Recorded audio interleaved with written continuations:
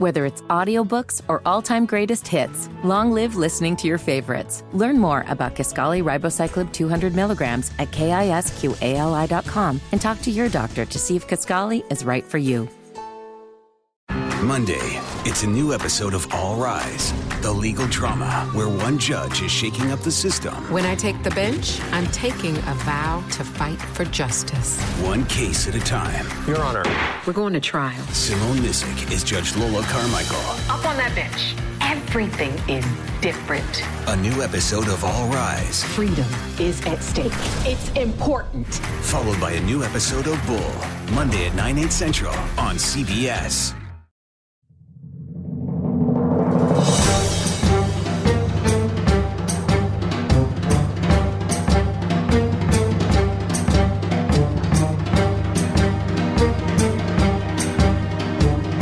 Welcome back. Another edition of the pregame, postgame podcast. What episode are we on, Mike? Just guess. Exactly. You don't have to be correct. You don't have to be correct. Yes. No, this is, you know what? I think this is 10.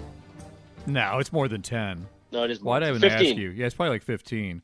Yeah. I mean, think about it. We've played 12 football games, so how could it be 10? Yeah. All right. So I don't know. Maybe it's 10. Maybe we didn't start when the season began. Whatever it is, it's been a 4-game losing streak. I know that. So every week we think maybe next week we'll have something positive to reflect upon, but we don't. We have Greg Olsen injuring his foot for a third time. We've got a 4-game losing streak. We lose to the Buccaneers. How did that happen? And we've had coaches get fired and coaching changes happen. So other than that, Mrs. Lincoln, how did you like the plays? Exactly. That's where we are right now. Well, and the frustrating thing, and I don't think I need to remind you about this, and everybody listening. What's frustrating is everybody, I think, feels that this team is much better than what the record shows, right? And the last 3 games are all within a touchdown or less, and I think that's what is kind of bringing the mood down. But and that's fine. But it's like Detroit, Tampa Bay. It's like, come on. It's not like we're talking about we've played New Orleans or the Rams or something. Yeah, no. This is if you're a playoff team, you can't be losing to these kind of teams. I know it's always tough on the road, and every game's difficult. This will be another tough one. Honestly, going up to Cleveland, they're fighting this year. So they sure are. They're scrappy. But this Panthers team, hopefully the changes. It sounds like just from the input coaches had, like in the second half of the game when Coach Ron started taking over the play calling as the game wore on. The players even said, like, there was a play that was called that they hadn't even practiced or whatever, and it worked. Eric Reed hit a guy for a loss. Eric Reed said that, yeah. So it just shows you, I mean, the great strength that Coach Rivera brings from being a defensive coordinator late in this, twice as late, I should say. And then of late, he's been having input, but now he'll full input into the actual play calling part of it. So I'm kind of intrigued to see what that's going to look like, how he'll dial things up, and at the same time be a head coach that manages challenges and timeouts, end of game clocks, all that kind of stuff. Well, and the great advantage to that all is, of course, Ron. That's where he kind of really made his hay was being a defensive coordinator. Yeah, you throw in the coaching stuff. But, at this point, not to say that it runs itself, but at this point in the tenure, I don't think it's as disturbing to me that he's doing both. I mean, I think if it's your first-year guy or a second-year guy, you're like, man, you're still kind of cutting your teeth. You're learning things.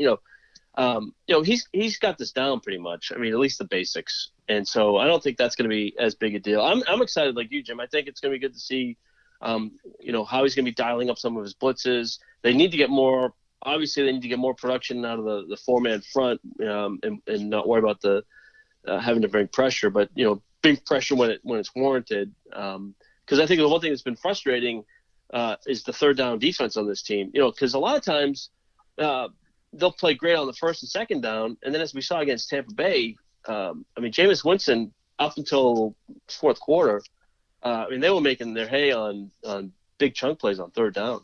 Oh, you think you've got Jameis Winston on 3rd and 17, get the punt team ready. And right. Just like 3rd and 11 got converted, 3rd and 17. And this has been a season-long issue, like 3rd and, like you just said, 3rd and huge. I'd like to see the percentage on, like, say, 3rd and 5+, 3rd and 10+. It'd be interesting to see what the numbers are. Well, dare I say missed opportunities when you have those 3rd and longs. I'm actually beginning a campaign that we might replace keep pounding with missed opportunities as like the team motto. Well, I think it's actually replaced. It is what it is. Or it has replaced that for sure. The judges would also say, not your first rodeo. All of those. I mean, from Yeah. a bygone era, but they're being said in different ways. I've actually heard they get paid 2 reference last week, so that one stung a little bit. I like that reminder to the media too, as if they're like at that level. Like, I want to remind you guys that they get paid to practice and play too. Oh, that's right, because I had totally forgotten that. Right. I thought it was their second job. I thought they were an AAU team. I had no idea. Right. I thought some guys went to Blaine County and harvested ballots. I thought that was. They get paid too in Blaine County. Clearly.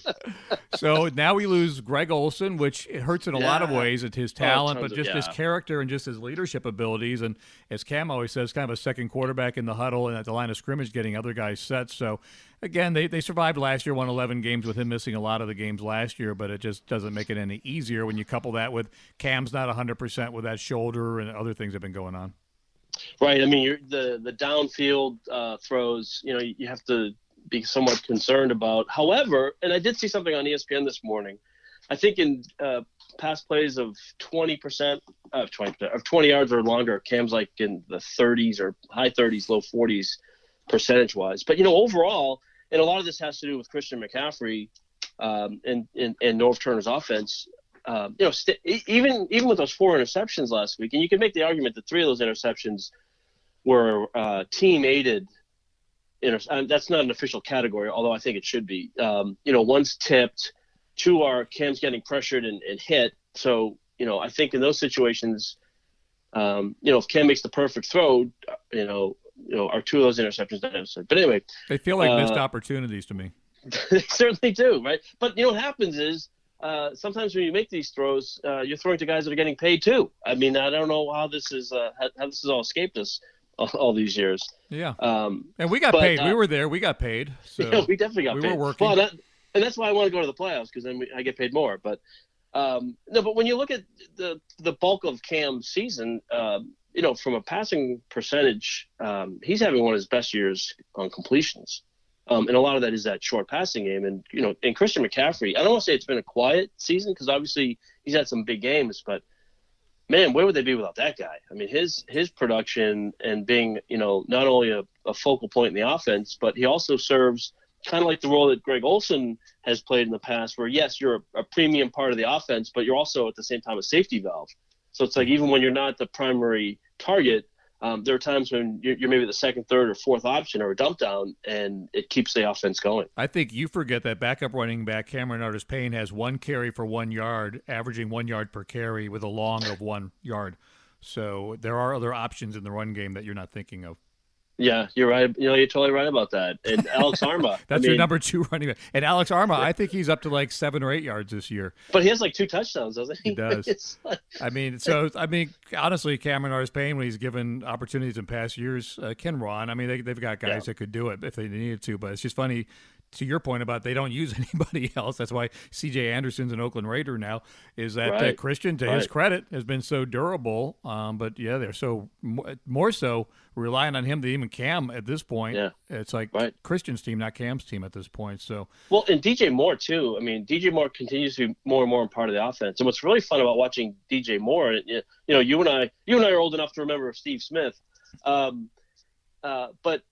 DJ Moore. I'm old enough to remember Willie Green, but yeah, go ahead.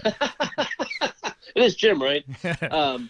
No, but DJ Moore, I mean, he'll take like an 8-yard catch and turn into like a 30-yard gain, and that's been huge. And Curtis Samuel, what he's brought, and I'll tell you the kind of unsung guy in the offense, or maybe the unsung, not right the word, but Jarius Wright has had some big catches. Yes. So it's been the receiving core has been obviously pretty good strength. And now it's going to be Ian Thomas and Chris Manhertz. They're going to have to step up and try and fill a little bit of that void that I like Greg Ian Thomas. I think it'll be fun to see what he can do. Yeah, I think he ended up with 5 catches in that game last week. So he was targeted 5 times. Kind of interested to see moving forward, because this was the plan anyways.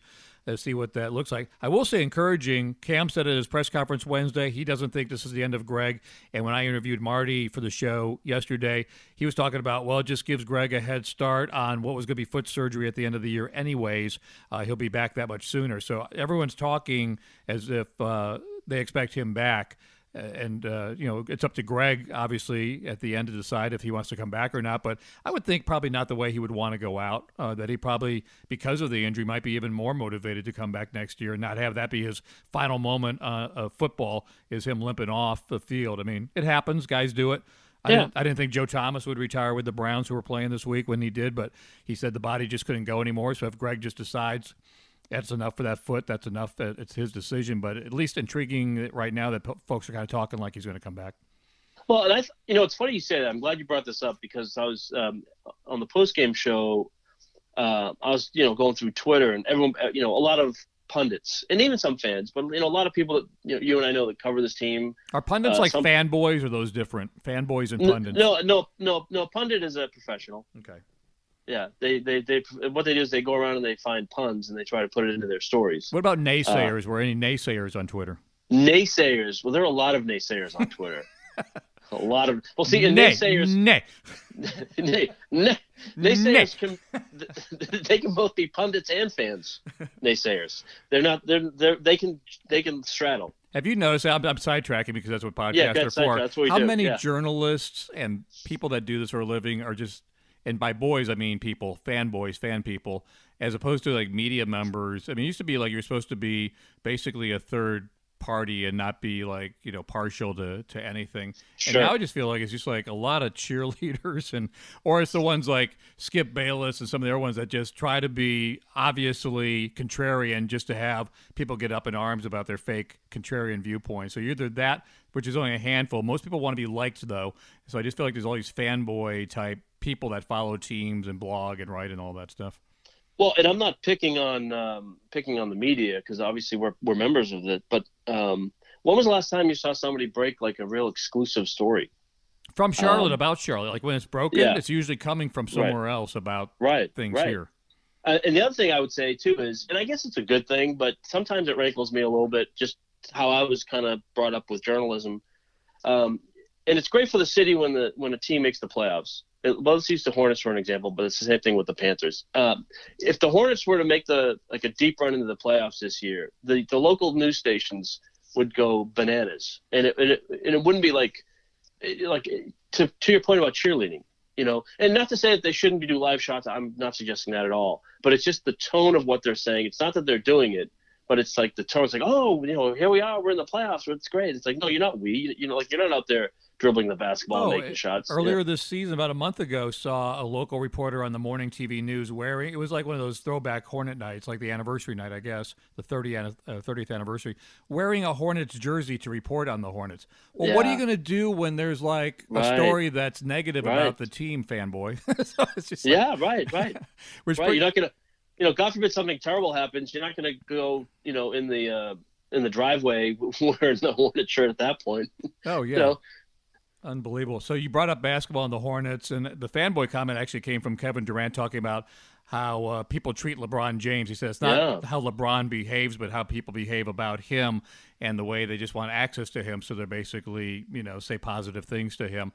But the big comment he made was just looking at the Lakers. It's just his opinion. We don't know this to be true because we haven't reached free agency. But it looks like a lot of the big free agents that are pending, like Kawhi Leonard and some of the Durant himself, some others this year, like they're not wanting to play with LeBron, and the reason is it's like the Kyrie Irving thing. They'd rather go be the guy and maybe not win a championship, just be a playoff team, than have to succumb to it's LeBron's team and I'm in the shadow, even though he can make you better and he's the best player in the league. It seems like there's a lot of selfishness, I guess, in that comment. That's true, that really is the way a lot of big-time players feel in this league. They don't want to pair and make a super team with him. They want their own team. But what I find interesting about that, and maybe it's because I wasn't blessed to have that type of talent, but to me, I think if you have, and he's won now, but if you're a guy that's, if you're like a Russell Westbrook, say, just random guy, right? Mm-hmm. You've been in the league now, 7-8 years. Your goal is to win a championship. Why wouldn't you want to play with LeBron James? And I understand this whole, it's about me. And I think it's funny that Durant is the one that's saying this because, basically he had to go to Golden State to win. He couldn't win when he had his own super team. So now that he's on a super team, he's going to rip people for going and being a part of LeBron's super team. I mean, I think even last night, LeBron scored about 20 points in the fourth quarter. Yeah. In a 40-point game. Maybe it speaks to the larger difference in how we've evolved as people, right? Because you look at this. I'm going out there, Jim. You look at what happened. Like go back to World War II, right? So a bunch of guys from all different sports leagues, mostly baseball, because baseball was the sport back then, right? But you had all these guys leaving their sport to go and participate in World War II to be part of what's going on there. Yeah, Ted Williams. All those guys, and then so sports kind of evolved as you would try to do anything you could to win. That's like my dad would tell me stories about being a kid during World War II, and like they'd be playing baseball, and they'd use the same baseball all season long. Like they had to do everything they can to like keep that baseball alive because they weren't getting any other baseballs. Everything was going towards the war effort. Right. Now we've become this kind of this disposable economy where. Like through the Afghanistan and Iraq wars, we never had to ration our gas. We never had to like do like a stick of butter to last a month.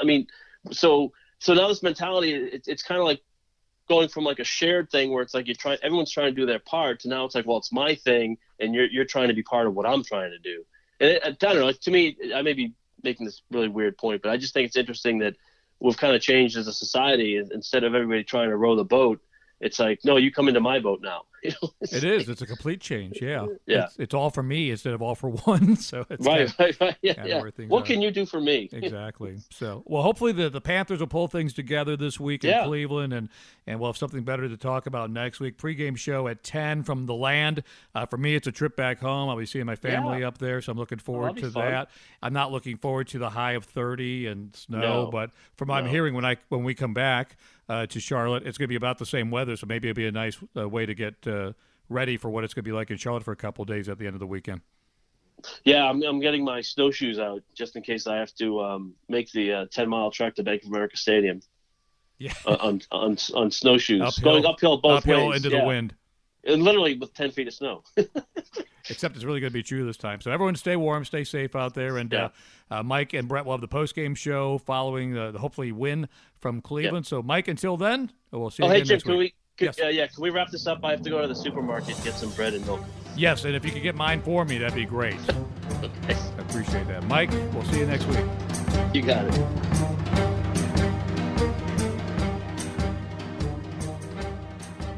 Monday, it's a new episode of All Rise, the legal drama where one judge is shaking up the system. When I take the bench, I'm taking a vow to fight for justice. One case at a time. Your Honor.